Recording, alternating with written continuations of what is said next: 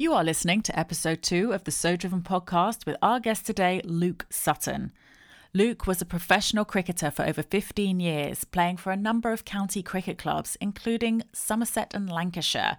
He captained at Derbyshire and now retired in the industry, he has set up his own talent management company. In November 2019, Luke released his raw and very honest autobiography, Back from the Edge. In this episode, I talk to Luke about his time as what he calls a journeyman pro cricketer. We discuss his absolute obsession with the need to succeed, leading his team in Derbyshire as their new captain, and his battle with extremes, working hard to be the best and playing hard with excessive drinking, which ultimately landed him in the Priory. Now a business owner and sports agent, he talks about his passion to help young stars not only succeed, but works to give them the support platform before they spiral into the same type of experiences he faced. You are listening to the So Driven podcast with me, your host, Serena Dodd. Each week, we will dive deep into the inner workings of leaders. We will talk about their story, their challenges, their triumphs, and ultimately what drives that quest for success. Wanting to listen to a corporate type of approach to leadership? I'm afraid you're in the wrong place. Here, we like to be raw, a bit silly, progressive, and 100% unconventional.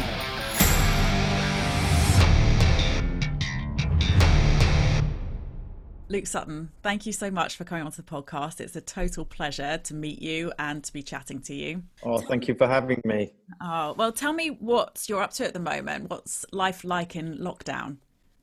Golly, life in lockdown. I guess I've been through maybe the roller coaster that lots of people have been through. I found, if I'm perfectly honest, the first week or so, or 2 weeks, just kind of really overwhelming. It was, we were talking about coronavirus, and then suddenly it seemed to just escalate into really serious within sort of 72 hours. And it had a really big impact on my business and then just worrying about parents and just, I think everything that everyone's gone through, and then the uncertainty of everything. But I do remember at the start of lockdown saying to my fiance, I do think we'll learn a lot from this. There'll be a lot of really important lessons because this is kind of going to put a spotlight on every area of our life in a way, in this kind of way that we never imagined. And now I look back on lockdown, I'm actually, the things that have come out of it from business point of view, from having time with kids and partner and just resetting a little bit. I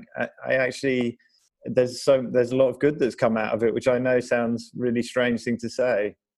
So tell me, I just want to start to talk to you about business. You were director and co-founder of Activate Management. Can you tell us a little bit about that? Yeah, so actually, Activate Management was born out of Activate Sport, which was founded in 2005 by myself and a friend of mine. And at that time, we ran holiday camps for kids. He was from a football coaching background, and I was from a professional cricket background. And he came to me in 2004 and said, listen, why don't we set up a holiday camp? I'll do the football, you do the cricket. And I was at a difficult time in my life, and I was kind of like, yeah, okay, why not? And then we just went for it, and it was all about holiday camps at that stage. And we went from one camp to 8 to 28 to 135, and it just kept escalating and escalating, and that's where the business was born from. And still today, we run about 30% of our business is from kids' holiday camps. But then what came out of that when I finished playing professional cricket was I moved into management of sports stars and broadcasters, and I guess talent and brand management is the easiest way to describe it. So what you see now of Activate Management was still born out of us running holiday camps. It's still the same business. It's just we've opened up this talent management division, and I love it. Obviously, I was a professional sports person myself, so I know that world, and to be able, even in retirement, to have a hand into elite performance is something that really appeals to me. So is that your complete focus at the moment in terms of business? Pretty much. I mean, we do, there's a range of different things we do in there now. I consult with brands and help them to understand how they can be more relevant within the sports industry, and how they can activate certain sponsorships better. I do a lot of work within the publishing world, where people, sports stars are writing books or journalists are writing books. I help with that process. And I actually day-to-day manage some personalities as well. So even though it is very focused on talent and brand management, that within that range, that there's quite a lot of different things to be done, from kind of helping someone get a new car to publishing a book. It can be quite a broad range. Yeah, and talking about that, you've got a relatively new book out called Back from the Edge. I've been really enjoying that. Very raw, very honest. What's the situation with that at the moment? So the book came out in November last year, and it was a funny process because I do a lot within the publishing world, but this was my first book, and it was funny because all the bits of advice I'd ever given every author, I kind of now were pointed at me, and it was ironic to see how many of them I ignored. But the book was published in November last year, and I didn't really know. It is as raw as it gets. I would say, it is brutally honest, and I wanted it to be brutally honest. And I just didn't know at the time. I wasn't a superstar cricketer. I was I guess I was a journeyman pro. I played for a long time and for some good teams, but I wasn't a superstar by any means. So I just really didn't know what level of interest it would pick up. And I did one interview with the Daily Telegraph, which basically caught fire, and suddenly that got people reading it. And then once someone read it and sort of read the subject matter and how raw it was, I think that started moving. And since then, really, even to today, it was over 6 months. I'm still doing bits of promotion for it. I've got another book coming out in November, so it's going to move on to the next book. But it's been a really amazing experience, I have to say, from writing the book to talking about it to promoting it. Just the whole thing has been it's been wonderful for me. It takes a certain amount of vulnerability to come up with being able to be so raw. Yeah, and I think I just got to a point in my life where a lot of this stuff was secret for me, because I guess I didn't carry shame. That's not, I've not drunk for 8.5 years. I've processed my shame and my guilt and everything like that. But there's a certain thing of coming out and telling people exactly how it was that holds you back. We all feel like that in lots of different ways. But I definitely reached a point where I wanted to be set free. I wanted to kind of really say how it was, what happened, and the process, because, okay, my story, it was extreme. My drinking and my mental health got to extremely poor levels, but that I felt like there are lots of things within it that people who haven't even reached those levels with drinking or mental health could still relate to. And I just wanted to throw it out there and go, this is me, and if you can relate to it, wonderful. But for me, in that process, it was this kind of liberation, it's like a kind of coming out process and going, look, this is me. There's nothing else to hide. I'm proud of it. I take responsibility, and I kind of want to move forward. And there's something really great about that. Yeah, so I imagine it was quite a cathartic process, probably an emotional one, but quite cathartic at the same time. 100%. Yeah. I remember the book, the book that's coming out in November, I'd started writing that one before this, the Back from the Edge. And then I wasn't really feeling it. I just wasn't finding my flow with it. And my fiance said, look, why don't you write about your story? And so I contacted the publishers, who had no idea about my story. And I said, I'm thinking of writing a different book. And he was like, I thought we had, agreed on this other book. And I said, yeah, but I think it might be the right time. And he goes, all right, write the first chapter, send it to me, and I'll let you know. So I basically, what is the first chapter of Back from the Edge? I wrote it, sent it off to him, and he texted me. I won't say exactly what he said, but it was along the lines of keep writing. And from that moment, it was cathartic. It just poured out of me, all of everything that I had felt and experienced. It just poured out of me, and it was emotional, and I cried a lot during writing it, but it was hugely cathartic. Well, going back probably a couple of decades now. You are most well known for your career as a successful cricketer. What started you off in cricket in the first place? Well, it's a really good question, actually, because I was actually a swimmer. I went to Millfield School, which is a famous sports school, on a swimming scholarship. And I love swimming. You know, my dream was to swim in the Olympics, and, you know, that was all I ever talked about. And then when I went to Millfield, I just discovered the social life a bit more. You know, I loved swimming is a lonely sport. You know, you're basically staring at the bottom of the pool training at 5 o'clock in the morning, and, you know, it's full on. And I guess I discovered team sports, and then and there was something about cricket there was kind of this Moorishness to it. It's like, which is the addict in me, I think, that, you know, you could get 100 runs, and I was like, but I could get 120 runs, you know, or I could get one catch, I could get 4 catches. There was always like this Moorishness to it, because it's such a statistical game. And I was reasonably talented at it, and I fell in love with it, really. And then swimming kind of got moved away, and cricket just developed. And as I went through school, I kind of just got better and better, and, you know, and then I basically went straight into professional cricket when I left school. Yeah, you went through a series of county clubs, and in 2011 you became captain of Derbyshire Cricket Club. What do you think was the hook that got you to that point of becoming captain? Well, I think, you know, you need an opportunity to be a leader as well. You know, you need to be, whatever environment you're in, whether business or a professional team, there needs to be a space for a leader to stand up. And at that time at Derbyshire, our previous captain had moved clubs. But I guess by nature, I'd always been a leader, whether I was captain or not. I was a bit of a pain, to be honest. I wanted to win. I wanted to drive people forward. I was relentless.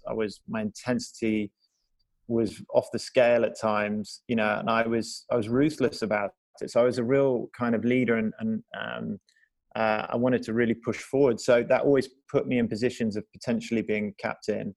And then I guess I was quite a deep thinker about the game. I enjoyed the tactics of it, and it gave me an opportunity to step in. And I think with leadership in professional sports teams, it's as much about how you play the game as you are tactically. I mean, cricket's a very tactical game, but, you know, if you're an up and atom kind of leader, the way you play, that puts you in great stead as a captain. And I was very much in that mold, and it moved me into those positions. Yeah, you talk a lot in the book about success and what that looks like to you. What did it look like to you back then? What was so important about success? Yeah, winning. It was just winning and being the winner, you know, being right, being, there's different phrases for basically saying the same thing. Being on top, looking good. I was just obsessed with it. I was obsessed with winning and everything that came with it. And it might sound a kind of sort of a really obvious thing to say, because you play professional sport to win. And don't get me wrong, you know, the guys I manage now, I'm like, listen, you're not here for a tea party, you're here to win. That's what we do it for. However, for me, it was very superficial. It was very superficial of what it looked like. So winning in my mind represented a status, and I needed that status to feel good about myself. So the winning side of it wasn't, there are different elements to enjoying a win. Is it the status it gives you, or is it the process that you've been to in order to achieve it? For me, at that time, it was all about the status. Yeah. And it meant that my enjoyment of it was always very fleeting, because it was like never enough. So I'd have to move on to the next and the next. But there was a process to get you to that stage, and you had been at Lancashire and you scored your first century there. I think you were still the highest scoring wicketkeeper. Is that correct? Yeah, that's correct. Yeah. And then in 2011, you were back at Derbyshire, and after 3 months, you became captain. But the head of the club, John Morris, left around the same time. What was that process like for you, going back to Derbyshire, becoming captain, and then having the head of the club leave? Yeah, it was a pretty big year, but because I was also struggling personally. You know, I was really struggling with my mental health and my drinking. But I'd been at Lancashire before Derbyshire, and in football terms, you know, Lancashire's a kind of Man United of cricket. And Derbyshire was a much more, lower division side, not lower division, but just a much smaller club. And so coming back from Lancashire to Derbyshire, I guess I held the pedigree of having played for a long time at one of the biggest clubs in the country. And so I guess I was an immediate lead. I was also quite a bit older than a lot of the other guys. I was 34, 33, 34. And so I was already a kind of leader as such. And then, there was John left the club. He was sacked in the middle of the season, and there was a difficult dynamic with some of the players and him and the club set up. And I definitely needed to stand up 100%. The club needed me to be a captain, a coach, a leader, a player. And the truth was I was doing my absolute best, but I was battling with my own demons, and it made for a tough year. I felt like during that year I was just clinging on, like just on a knife edge the whole time, and all the time trying to portray this image of being strong and in control, and because I felt like that's what people wanted of me, but I wasn't there personally. So I had this sort of pressure of wanting, that I was creating in my own head of what I felt I needed to deliver for people. And yet really I needed some help at that time. Yeah, I mean, for anyone who hasn't read the book, that's a big theme that runs through that period of your life, and probably much earlier as well, but it came to the extreme at that time of this idea of punishment and reward and sort of the work hard, play hard mentality. What was that like? Yeah, I mean, I developed that kind of work hard, play hard mentality and persona from when I left school, really, and it's not, the thing I always say to people, it's not uncommon. A lot of people go to the pub at the end of a difficult, a big working week and blow off steam. There's nothing wrong with that. I think for me, it just became really extreme. So, I would, I just developed and it's part of being a leader, and in old school professional sports team, the sort of testosterone driven fake machoism celebrated it. That was like what real men look like. I mean, I honestly, I think it's total nonsense. It's not what real men look like. It's just, I thought that. And, I would train to an extreme level, and then I would party to an extreme level. And when I was younger and I was able to control it a bit better, it was okay. But just over time, and obviously there's some key things that happened to me, I just lost control of it. And my partying became more extreme, which meant I'd have to work harder to sort of purge myself, like that reward and punishment. And then my behavior whilst I was, on nights out I'd feel a real shame about it, and a deep shame, and I'd have to purge myself in training. And I guess in 2011, it reached a crescendo, where everything was just becoming so unmanageable. And, by the time I got to the end of that season, I just, I felt like I was holding on, and then I couldn't hold on any longer. I let go, and I was just like, I can't keep pretending. I gave up on myself, and and then I eventually ended up in the Priory. Did you find that your team was responding to sort of extremes? Did they talk to you about it, or were they just seeing you more as that leader going into that year? No, I think they saw me as that leader, because I could. Anyone who struggles with these sorts of problems, you're a master at hiding it. The addicts are geniuses at hiding it in whatever addiction, because they have to. That's how they survive. So I think they very much saw me as a leader, and the fact was I'd be there on time for training the next day. I'd be first at the queue. I'd be on it. I'd push myself until I was physically sick. And because I did that, they would go, well, this guy can back it up, and you almost get lifted up for it. You don't get someone going, are you okay? There was this mentality of like, my God, he can do both. The reality is I really needed help, but I just hid it from everybody. And it's actually one of the things I'm most kind of passionate about now within trying with the book and professional sport is breaking down these barriers, where mental health and addiction issues are just on an exponential rise in our society, and in particularly in elite environments. And a lot of it boils down to this misunderstanding of behavior and balance and how we're protecting people. And And I think I didn't let anybody help me until I absolutely broke down. But I'd love to be able to create an environment or be a voice that if someone could hear it, they'd go, do you know what, that's like me. And maybe I just need to check what I'm doing here. But we'll see. You say that you had friends that you let them in and you ended up going to the Priory, but even then you were slightly misaligned with what you were actually thinking. You thought you were only going to be there for about 7 days, is that right?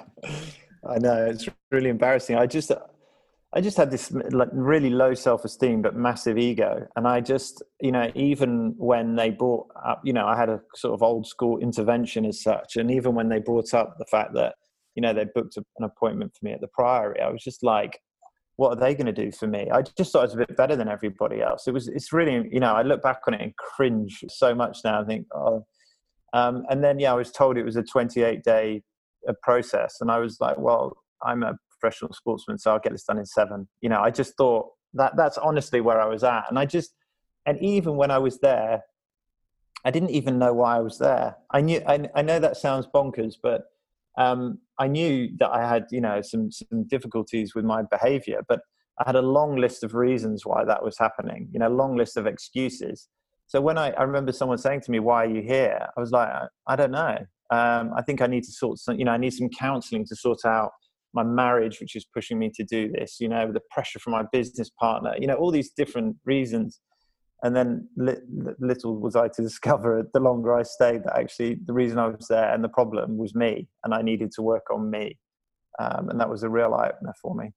Yeah, I think that being able to, like you said, you've told yourself so often that you've been able to hide it. Like, how has it suddenly been exposed to people? How has it been allowed to be exposed? To the point where you've probably completely convinced yourself anyway. Totally, yeah, deluded and denial, and that thing that it's not your fault, and it's a pattern of behaviour, that you've grooved for a long time, and basically taking a real lack of responsibility for the problems that are happening in your life, and it's everyone else's fault. But that's the joy of kind of recovery and learning and working on yourself, that you discover all those things. You also mentioned, and I say this because I think so many people believe this, that this was never part of life's plan. This was not meant to happen. You speak about that, but you also talk about how if life changed, then you'd feel better, that life had burnt you out and it was almost nothing to do with you. What was the realization that actually you started taking responsibility and ownership of what you were doing to yourself? Yeah, you've described that really well, actually. That's exactly where I was at. I was always like, had this feeling that just over the corner, or just over the little hill, things will get better. Or this will sort itself out, or this will happen. And it was like, it's once described to me as being like, you're the director of the play and you just need everyone to listen to you, and then everything will work out. And then when it doesn't work out, it's like, well, everyone didn't listen to me properly. And it's kind of that thing. And that what happens within that dynamic is you don't take any responsibility. And I just think whilst I was in the Priory, the first week was a bit of a blur, and I was, at my own bottom with my own self-importance. And then the fog started to clear. I kind of was eating better, I was sleeping better. The therapists in there were exceptional. And there's one guy particularly who was just, it changed my life. And he just was able to get through to me and he was harsh on me, really harsh, and prodded me at times and got a reaction from me. But he just kept going and, looking at things and taking up certain scenarios that happened in my life. And I had a massive tragedy in my life. My girlfriend died in a car crash. And that was this thing that I held with me, that it was like, well, life had burnt me. Life did this to me. And what he did, his name was Jonathan, actually. I think that's the first time I've ever, his name's as Richard in the book, but Jonathan, he went, it's fine. He said to me, yes, that did happen to you in life, but your choice has been that you've carried it with you for the rest of your life. You've not tried to make peace with it. You're raging with it, and you're carrying it with it, and it's affecting every single other thing in your life. And that's a choice, that you're not choosing to address it. And that was a big thing for me. He was basically the biggest tragic hardest thing in my life up to that point. He was basically saying to me, if you want to get some peace with it, it's up to you. And I was like, no, it's up to the world. And it was that switch of responsibility. And suddenly I got this kind of glimpse of what he was talking about. And I was like, all right, I see. This is work I have to do. And when it started to switch around and I realized that I was the problem, it just so much fell into place, you know, and I kind of, he was always saying to me, listen, your starting point is on you. What are you doing? What's your responsibility? And when I got to that place, it felt like then I could deal with everything else that previously I was just raging at the world for. I hope that makes sense. Yeah, it totally does. I mean, you talk about also that your greatest strengths, you realize are your greatest weaknesses. And I think for anyone, if you've been so adamant in what you're doing and you feel like it's absolutely right, that realization of, oh, I wasn't completely right all the time. It takes a while to process. It might be a switch at the beginning to almost that phrase comes into your head, but the process of really understanding that and thinking, oh, I wasn't always exactly correct. Yeah, and it's okay. That's okay. You know, there's that sort of thing you hold on to, not just that I'm always right, but I must be right. Because if I'm not, then it kind of shows vulnerability. And yeah, the realization that I haven't been getting this right entirely. Not, you know, it doesn't mean like I've been getting everything wrong. And that's okay. I'm human and I'm growing and I'm fallible, and it's just the humility, I think, that has to come in. What was the one thing that you took away from the Priory that you felt is with you for life? Oh, wow. That's a very good question. That I think I came out of the Priory and realized that I wanted to change my life, and I wanted to change how I lived my life and be a better person, be a better man and father, son, friend. But it was up to me. That's what it was. It was up to me. You know, what was I going to do?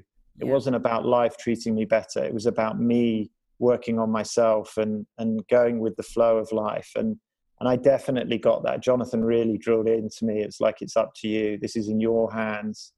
And I guess that light bulb came on and I was like, okay, this is in my hands as to and I had an awful long way to go. And even now, you know, 8.5 years on or whatever, I still want to work on myself. I still need to work on myself and keep moving forward. And when I came out of the Priory, I had a long way to go, you know, a long way, a lot of stuff to sort out and to work through. But I guess the biggest thing was it's in my hands. I need to do this. Yeah. I saw an interview with you back in March about how you were sort of taught you just need to do the next right thing at any given moment. I think that's really good for anyone who's doing any form of goal setting or doing anything in their life. It's okay, forget the past, whatever it is, it just needs to be the right thing next time. Yeah, and it helps you become more present, you know, because you're not thinking about 6 steps forward. You can, you know, don't get me wrong, I love a good plan and I love a good budget and all that, a good spreadsheet, but it brings me back to when I just concentrate on doing the next right thing. It reminds me that life goes on. You know, we at times believe we're in control of everything, and golly, Corona has really, you know, given people a shock about that, you know, and we're very important in the world. And if I do this, this will happen. And the reality is, I just go, you know, I'm actually just a man. I want to be a good dad and a good husband. And if I just keep doing the next right thing in each day, so what's the most important thing now? What's the most important thing now? Keep doing the next right thing. I stay present. I don't get wrapped up in what may or may not happen. I also don't get wrapped up in what has happened previously. I just have to do the next right thing. It's such a simple concept, but it was miles away from my thinking. And I'm glad you saw that interview because that's a really important thing for me nowadays. Yeah, I mean, it actually was really enjoyable to watch in terms of it felt comfortable. It felt a little bit like your book, really. You just very open. You could see the compassion that you had for the people that looked after you at the Priory, but also then back to you, the sort of care that they had. And it was really lovely to watch. So how do you feel now that your business now is your primary focus, obviously, as well as the books? How do you feel your leadership style has changed between what you were doing before and how it is now? Yeah. Well, I was very much a leader who said kind of do what I say, do what I do, and you'll be okay. It was very much kind of, if everyone could just be a bit more like me. I know, I mean, as I'm saying this, I'm cringing inwardly because I know what a prat I sound, but that was, I was kind of like, if everyone just does everything like I do, it will all be fine. And I think I'm a very different leader now, and management is a great test of this, because you're of trying to make a client behave like how you would like them to behave. There's a real test of control of where you're at with it. But now I'm very different. I know everybody's different. I don't know. I have good experience. I feel like I've got good knowledge in certain areas, but I also acknowledge that other people have better knowledge and better experience in certain areas. And everybody's different. People are triggered by different things. People are motivated by different things. Everyone needs to be listened to and heard and understood. And I think now as a leader, I try and be that person, and understand those dynamics. It's not like, okay, everyone, you're coming with me, and I'm going to force us through this, whether you like it or not. It's kind of being a leader of example and saying, I understand everybody. I'm not going to ask anyone to do something that I wouldn't do. But let people be their own person and have their own responsibility, and allow them to succeed and fail, and don't, beat them up for it. Just allow people to grow and move with you. And that's just a very different approach to what I was before. Life has come full circle for you a little bit now, hasn't it? Being able to sort of impart your experience and wisdom to other people who are going through very similar experiences that you did. Yeah, absolutely. And, people in professional sport, and to be honest, and my experience with professional sport, but since my book came out, I've had lots and lots of people contact me from, different industries, who are all, and completely relate to a lot of what I've said in it, that of trying to achieve and move forward in life. I think it doesn't really matter what walk of life you're in, but for professional sports people, they're often very young, they're young, in the sort of age spectrum of life, and they are suddenly in highly pressurized situations, and they are exceptional at what they do, and they live in a very false world that has been there for them since they were maybe 16 years old, 14 years old. And I think nowadays it's as pressurized as it's ever been. Social media has changed the complexion of how information and judgment and affirmation is shared in an instant. And so it's a difficult thing to say, because people say, listen, if you're a professional sports person, you're probably quite well paid, you're in a privileged position. Absolutely, I get it. That's totally true.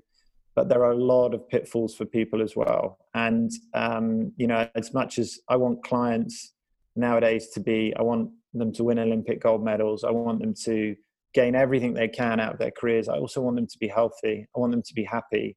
And I want them to be able to move on past their careers and not us just spit them out and kind of go next. I don't want that. It doesn't sit right with me anymore. I want them to go on and live a really happy life. And those two things, winning and having a happy life, are not mutually exclusive. We're led to believe at times that they are. They're not. It's a myth. And that's a real passion of mine now. It's really refreshing to hear, and pretty rare in an industry that is so competitive like sports. So I imagine that they're probably very grateful for your mentorship. What would you say is that you're most proud of?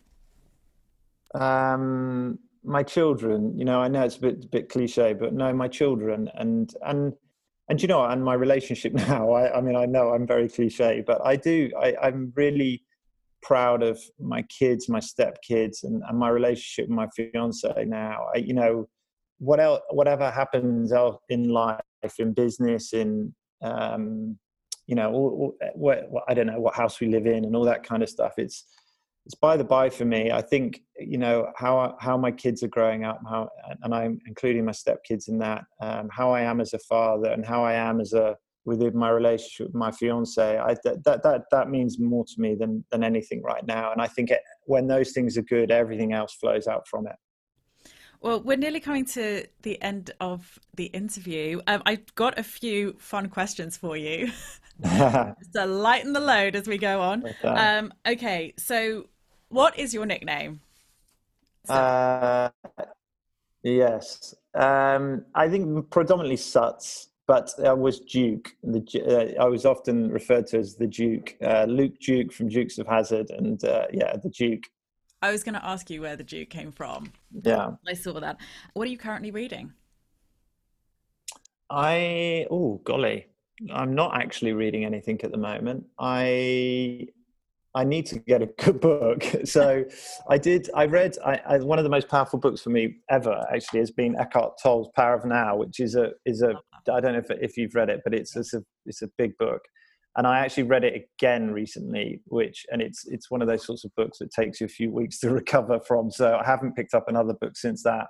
Yes, I can tell you, don't listen to the audio and drive because you go into a trance. That's all I say. Best piece of advice you've ever been given? We might have already discussed this. Yeah, it's a difficult one.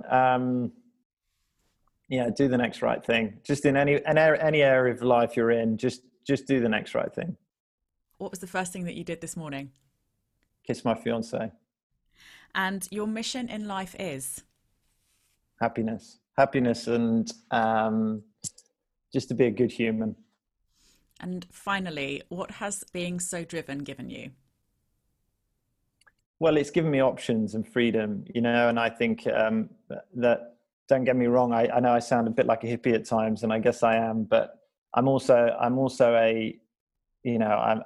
ambitious, and I drive forward, and I want to do really well financially and in different ways. It means different things to me nowadays, but what it does give you is freedom, freedom and options to travel. And I love spending time with my family, and the more financial rewards I get, the more time I've got to do that. So it's definitely freedom and options.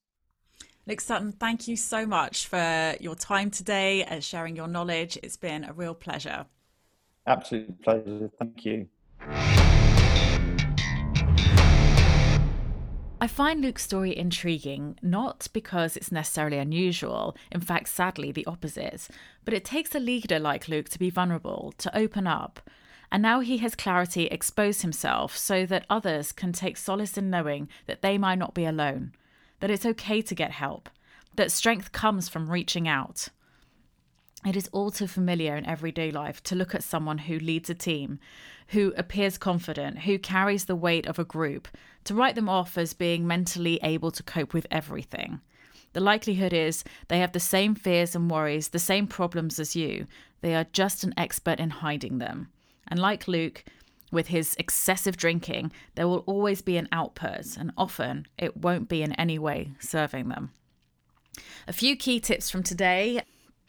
Number 1, back when he was playing cricket, Luke felt he was always a leader and describes his attributes as a self-confessed pain, always wanting to win, relentless, consistently wanting to drive people forward, ruthless, extremely intense at times, a consistent need to push forward.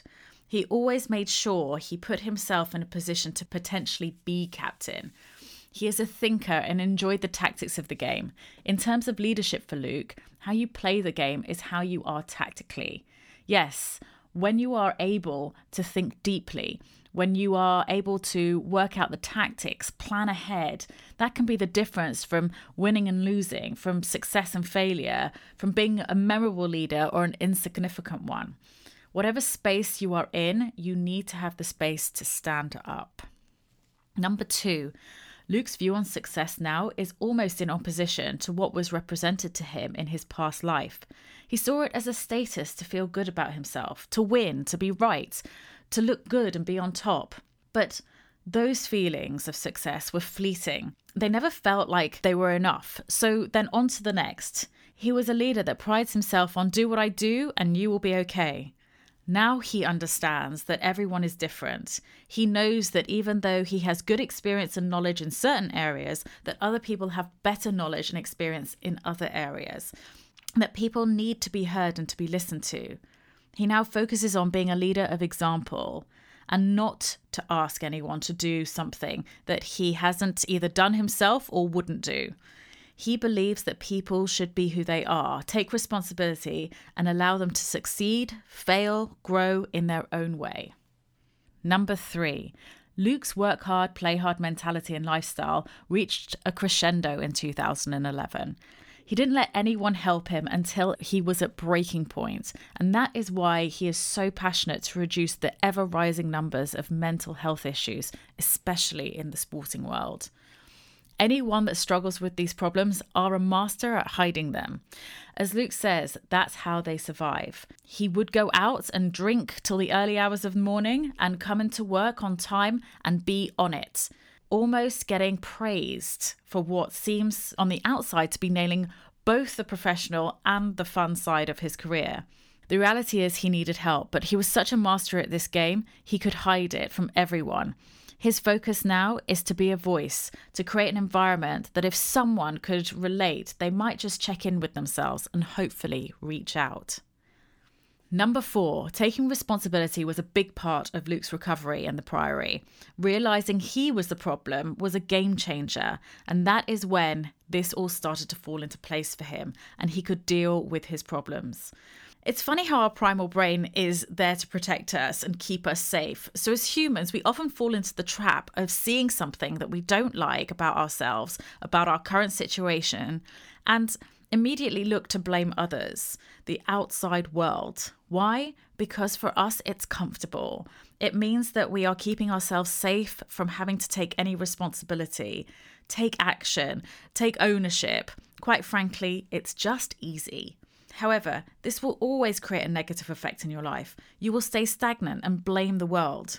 When you take responsibility for your actions, you take back the power you felt you lost.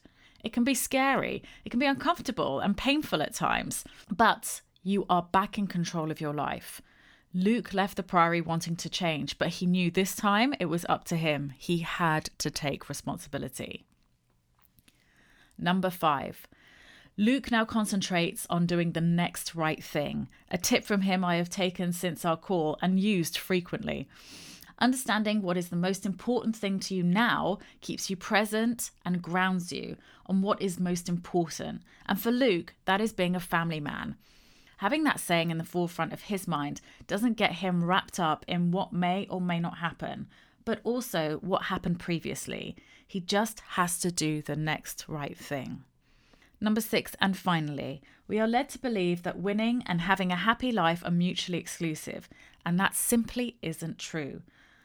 For the sports people and personalities Luke mentors, he wants them to win. He wants them to gain what they can out of their career, but he also wants them to be healthy and happy and wants them to move on to a purpose-filled life afterwards. Being so driven for Luke has ultimately given him his freedom.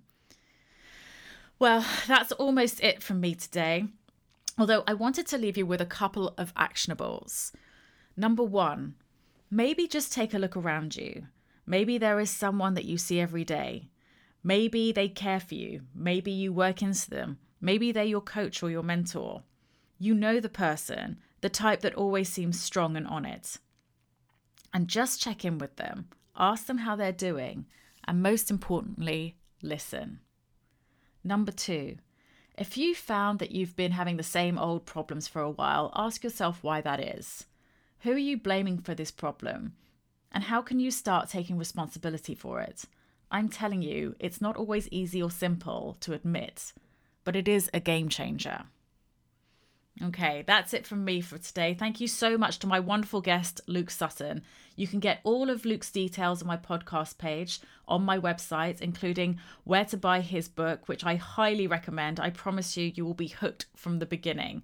So go to www.serenadodd.com/podcast. That's www.serenadodd.com/podcast, and you will find all the details there.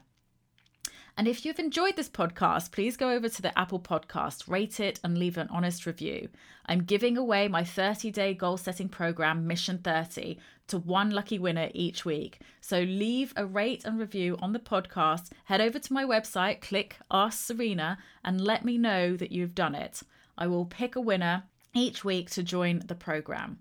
If you have any questions on this podcast or would like to recommend anyone to be interviewed by me, then go over to my podcast page again, click Ask Serena, and I will get back to you. Thank you for tuning in, everyone. I hope you are taking lead of your day and making it so driven.